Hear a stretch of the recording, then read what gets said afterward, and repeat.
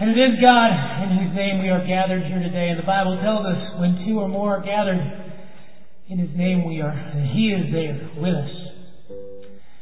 And we believe in His promise that His Son came down from heaven, became fully God and fully man at the same time, and He paid the price for our sins by dying on the cross and shedding His blood, the ultimate sacrifice. A thing we could not do on our own. And today we are gathered here to hear from Him. Speak to Pastor Chris, Lord. Let His words be your words. That our lessons today can change our lives, that we don't stop worshiping here on Sunday when we leave here, when we get in our cars and we drive away and we go have lunch. That we continue to worship You through our thoughts and in our actions with our heart, soul, body, and mind. Everything that we are, that we continue to worship You, so those that don't know You out there in the world can call You Lord, can see something in us that's different, can see something in us that is joyful and has hope and has a future. And may they look in us and see, I want some of that. I want to know what that is. May they look upon us as a reflection of You and Your love, because it's not us, it's not about us. It is about You. And Lord, again, we just thank You for the precious gift of Your Son. And it is in His name that we pray, and all of His people said, Amen. And you may be seated. Thank you so very much. Certainly has been a joy to be with the Rock Point family this morning and a period of worship. And I want to thank you so much for your past support of Cornerstone and what we are trying to do in the South Dallas Fair Park community. Your young people have been down on several occasions to help us to minister to our homeless population, and also have helped us to provide school supplies for many needy children in that community. And so we cannot thank you enough for your heart of compassion and concern for the least, the last, the lost, and the lonely, and allowing us to share God's love to them in so many tangible ways. Certainly want to invite you out on the 5th Sunday for the breakfast that your church provides for our community, and we're looking forward to that partnership continuing to grow. Started the last 5th Sunday as part of an opportunity when your church was going out into the community and serving at different locations. And so we invite you out on the 5th Sunday to sign up to be a part of that event. I think volunteers and food is still needed, and so we're looking forward to that as well. Last time we anticipated 250, had 300, and it's a great way for us to connect to our community and to get them into Bible study and moving them along the discipleship process so that they become lovers of God and lovers of their family as well. So we thank you so much for the many ways in which you serve us and serve with us at Cornerstone. And for those of you who might come down on the 5th Sunday for that service, please don't tell those in our congregation that I actually can preach a message less than 50 minutes. I have been trained to think that it takes 50 minutes to work it up. So, amen. I want to call your attention to a very familiar passage of Scripture in Luke chapter 10, beginning with verse 25. The story of the Good Samaritan, and it's one that you have grown up with, have learned in Sunday school and Vacation Bible School, a very familiar passage of Scripture where Jesus challenges us to take a look at our neighbors and those around us and those who are in need, and how we can be used by God to help those who are in need of help in His name. The situation arises in Luke chapter 10, verse 25, when an expert of the law stands up to test Jesus. And oftentimes Jesus was tested by the religious establishment as a way of trying to diminish His credibility among the crowds that were following Him.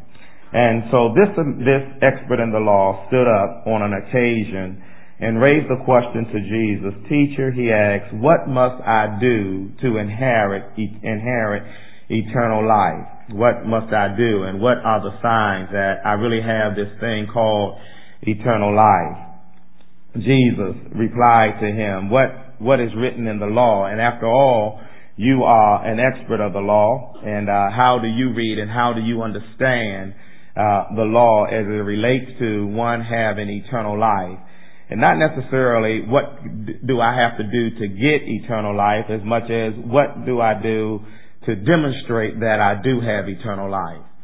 The lawyer replied to Jesus according to verse 27, two things. Number one, you must love the Lord your God with all your heart, with all your soul, with all your strength, and with all your mind. You must love the Lord on one hand with all your heart, your soul, your strength, and your mind.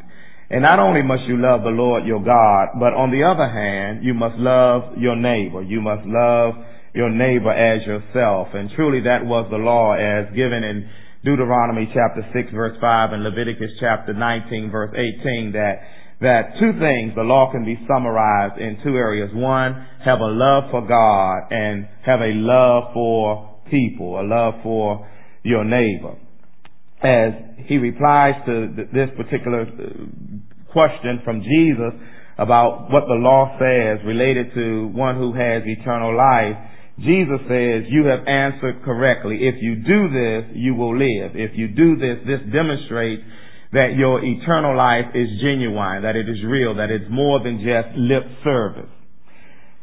But as the man thought about the answer, that if what is necessary for me to demonstrate that I have eternal life is to love God and love my neighbor, I have no problem loving God. I have no problem talking about I'm closer to God than a stamp to a letter, than a bird and a feather, that me and God are airtight. Me and God really have it going on. But when it comes to people, that's another situation. And someone has well said that I could live for the Lord if it just wasn't for people. That if I just didn't have to deal with people. And so Jesus, this young man, instead of recognizing that he had an issue with people, instead of recognizing and realizing that was one of the greatest challenges of his life, verse 29 says that he attempted to justify himself. Instead of saying, Lord, I need help when it comes to loving people. I need help when it comes to being there for my neighbor. I need help when it comes to being there for those who are the least, the last, the lost, and the lonely. I need help when it comes to being there for those who are less fortunate. The text says that he attempted to justify himself as opposed to really try to get right with God in that area. And so he raises a question to Jesus. Jesus, who is my neighbor? The one that I need to be concerned about, the one who I need to be there for, the one who I need to help. Jesus, in reply to this man's question, gives a parable, a story, an illustration of one who was a true neighbor. And the text goes on to say, verse 29, that a man was going down from Jerusalem to Jericho. And the road from Jerusalem to Jericho descended some 3,000 feet over a 17-mile area. It was a sharp decline where oftentimes there were many twists and turns in the road where people would oftentimes hide to take advantage of those who were walking by. Many were beaten, were robbed, had things stolen from them, as we will see in this text, during that dangerous road, that dangerous trip from Jerusalem to Jericho. In fact, it says that as that man traveled from Jerusalem to Jericho, he was attacked by robbers. And as he was attacked by robbers, he was stripped of his clothes, beaten, and they left him half dead.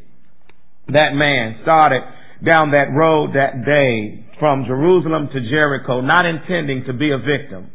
That man started down that road from Jerusalem to Jericho, not intending to find himself in a tough situation. That man, as he journeyed that day along this road of life, did not intend to find himself in a situation where he would need a hand up. But it happened. He found himself in a tough situation where he needed somebody to help him.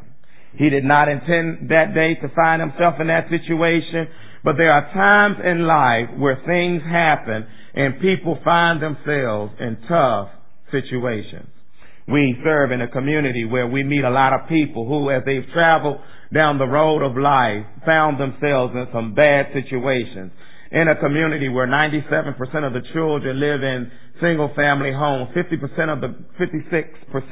of the grandchildren the grandparents are raising at least one grandchild there's oftentimes tough situations and poverty and being in an impoverished situation that causes people to be in a bad circumstance as they travel the road of life.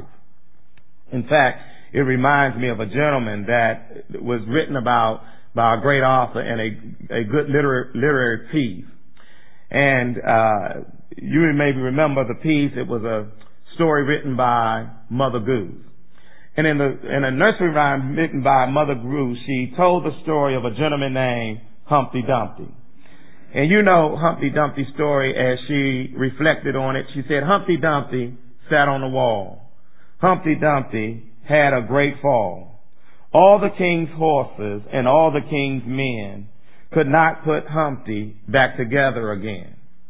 As you look at the nursery rhyme, evidently this man named Humpty Dumpty one day started out on his journey. He started out that day not thinking that anything bad would happen. He started out that day just like this man, not thinking that he would need individuals. But he got tired. And in the weariness of his journey, Mother Goose said, Humpty Dumpty sat on a wall. Well, when he went to lean back, he had a great fall. And can you imagine the scene? Humpty Dumpty is on the ground. His life is shattered. He is broken into 1,000 pieces. His life is a mess. Well, as much like our political landscape, thinking that if a person's life is in a mess, what you do is give them more government.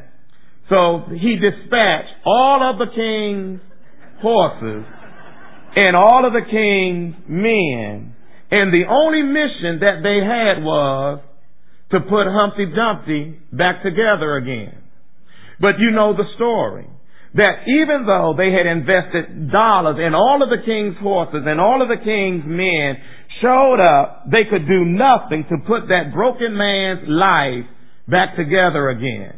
In fact, when they got there to help Humpty Dumpty, they left Humpty Dumpty as Humpty Dumpty was Humpty Dumpty. They left that broken man just as broken up as that broken man was broken up in the first place. They could do nothing to do anything to help that man in the midst of his messed up situation. And oftentimes we have found that that's what happened when people try to help messed up people. They oftentimes leave messed up people more messed up than they were in the first place. And we believe that God has called the church, His people, to make a difference in the lives of broken up people. Because the text says it was by chance at that verse 31 that a priest happened to be going down that same road. And the priest was one who was a representative to God for the people. The priest had worked in the temple setting, that he was there to be there to help people. He had preached and proclaimed many messages of the Old Testament about our responsibility to help the poor. In fact, it says not only did the priest, but also his assistant, the temple assistant, the Levite, came along the same road. And when he saw him, he passed on the other side. And certainly the priest and the Levite had heard many messages about our responsibility to help the poor. They had read Proverbs chapter 31, which says, whoever is kind to those who are needy honors God. They had read scriptures like Proverbs chapter 19, verse 17. Whoever is kind to the poor lends to the Lord, and the Lord will reward him for what he has done. They had read Proverbs like Proverbs chapter 21, verse 13. Whoever shuts his ear to the cry of the poor will cry out and not be heard. But when it became an opportunity to put into practice what they had learned inside the walls of the temple, outside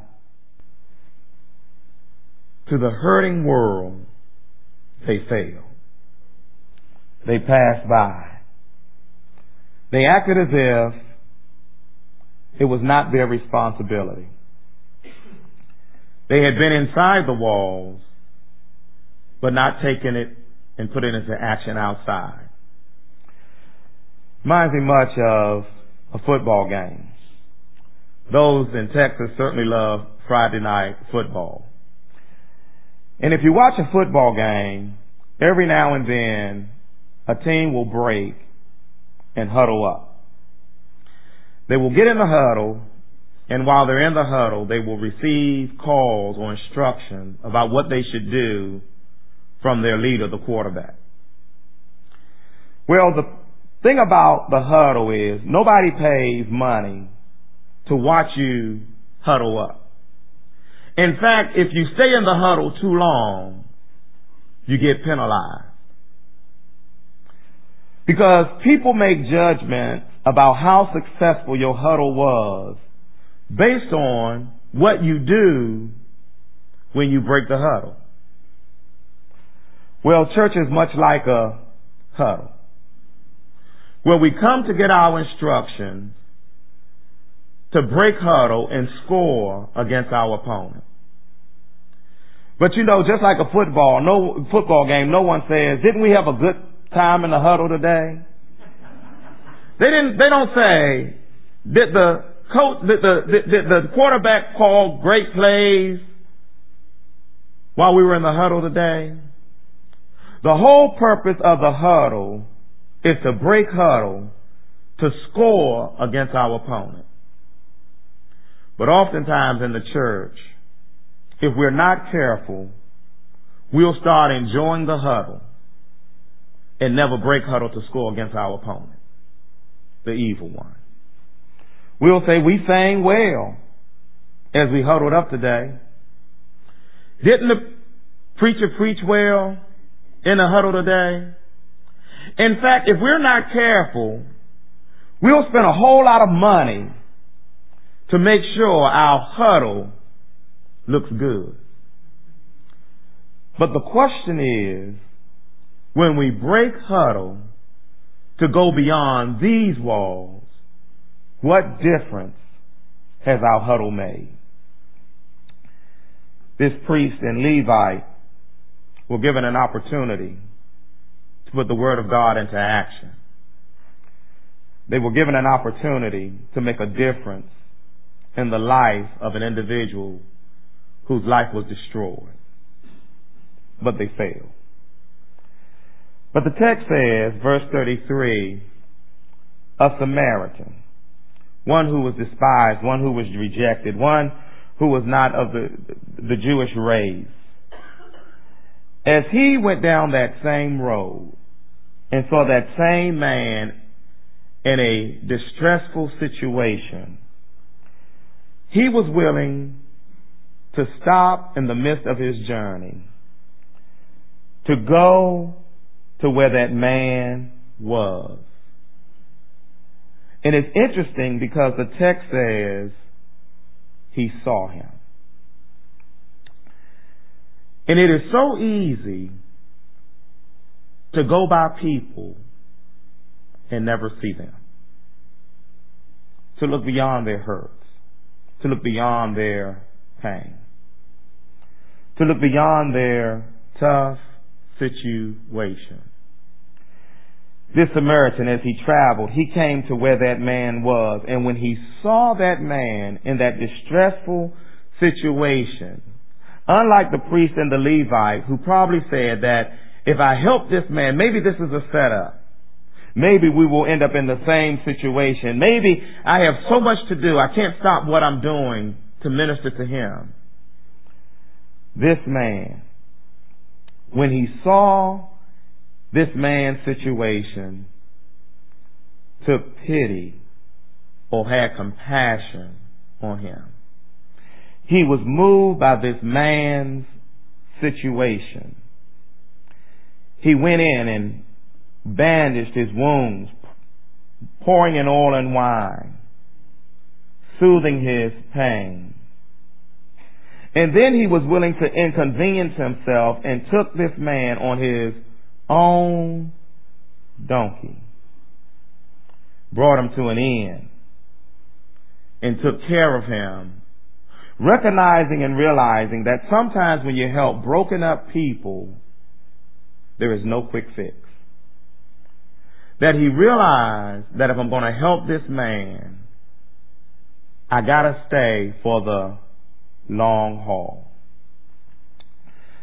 That's why we've been appreciative of churches like Rock Point and their partnership with us at Cornerstone to be the body of Christ and the hands and feet of Jesus.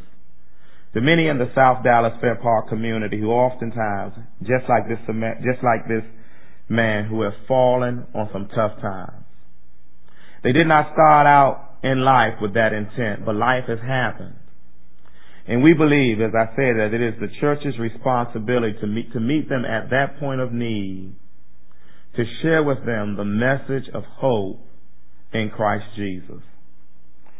Through our partnership with many churches like Rock Point, we're able to meet men who are coming out of prison, men and now women who are coming out of prison, to help them make a smooth transition back into the community.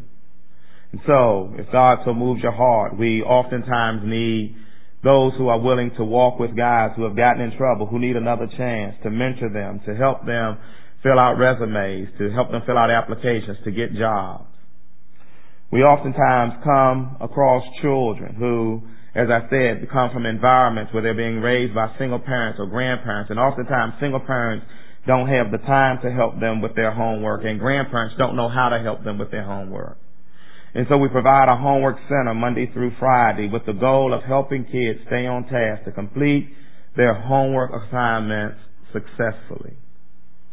We provide a kitchen, a former liquor store that was converted to a kitchen where we provide meals, and your young people have come down to help us to provide meals to the homeless as a way of just letting them know God has not forgotten you, to giving them a hug, a smile, a word of encouragement. Your young people have written notes to encourage them as they journey through life, and those homeless people have gone through tough situations where they have no one to encourage them, to get a note from a kid that reminds them that Jesus loves you. We try to provide computer literacy classes to help those who are oftentimes struggling to get a job. And if they get a job, that they don't know how to use computers, in order to help them to have a successful opportunity to get employment, gainful employment. There are ways of the church trying to respond to the needs of those in the community. Because we've come to realize even the government's best attempt to help Humpty Dumpty oftentimes leave that man more messed up than that man was in the first place. You ever notice we invest more dollars into helping the homeless? Well, the homeless population is on the rise. We invest more dollars to try to reduce teen pregnancy. We have more teenagers getting pregnant. We invest more dollars trying to reduce drug activity. We have more drugs on the street. Oftentimes, the world's way of trying to address social problems leaves the community in a worse state. We believe that it is the church's responsibility to meet them at their point of need.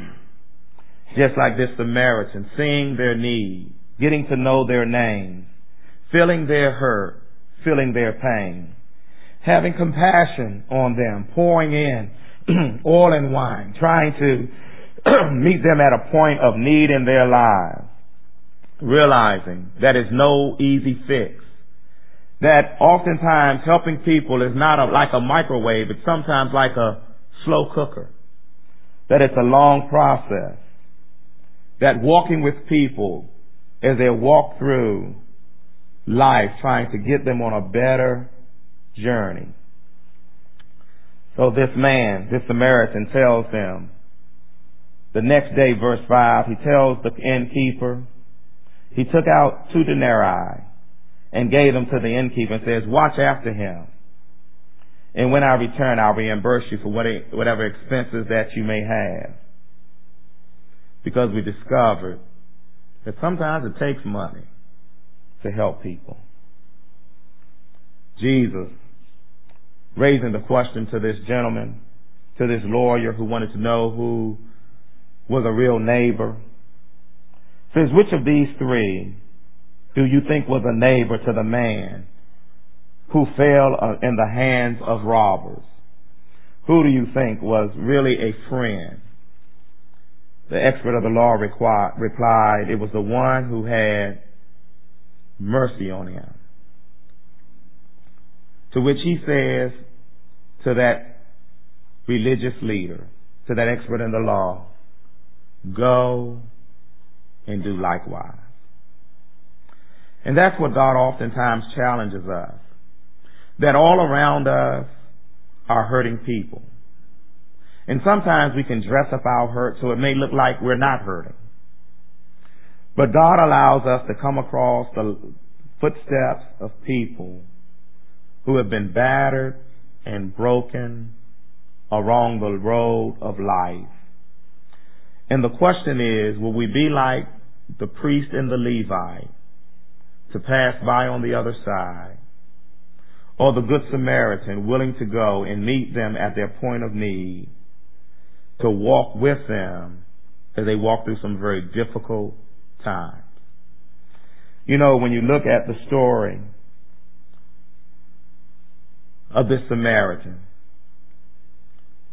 the reason why Jesus can say, go and do likewise, because it's what he's done on our behalf. When we were battered, when we were along the road of life, when our lives were a mess. In fact, as the favorite hymn, the familiar hymn, Amazing Grace, how sweet the sound that saved a wretch like me. When we were in that type of a situation, Jesus did not pass us by. He came to meet us at a point of a need in our lives and provided an answer. And it is a process where he is still working on us, and that's why discipleship is so important. Because someone has well said that I'm not what I'm going to be, but I thank God that I'm not what I used to be. That it is a process as we walk along this journey of life. Jesus says, go and do likewise. To minister to the hurts of those who are hurting in my name. Because what we've discovered is a man may be hungry, but he can recover from that. A man may be thirsty, but he can recover from that. A man may not have a place to live, but he can recover from that. But if a man dies and has not come into a relationship with Jesus Christ, he has just been dealt a blow from which he shall never recover. Jesus says, which was a neighbor to the man who fell among thieves? It was the one who had compassion on him. And so he says, I challenge you to go and do likewise. Thank you.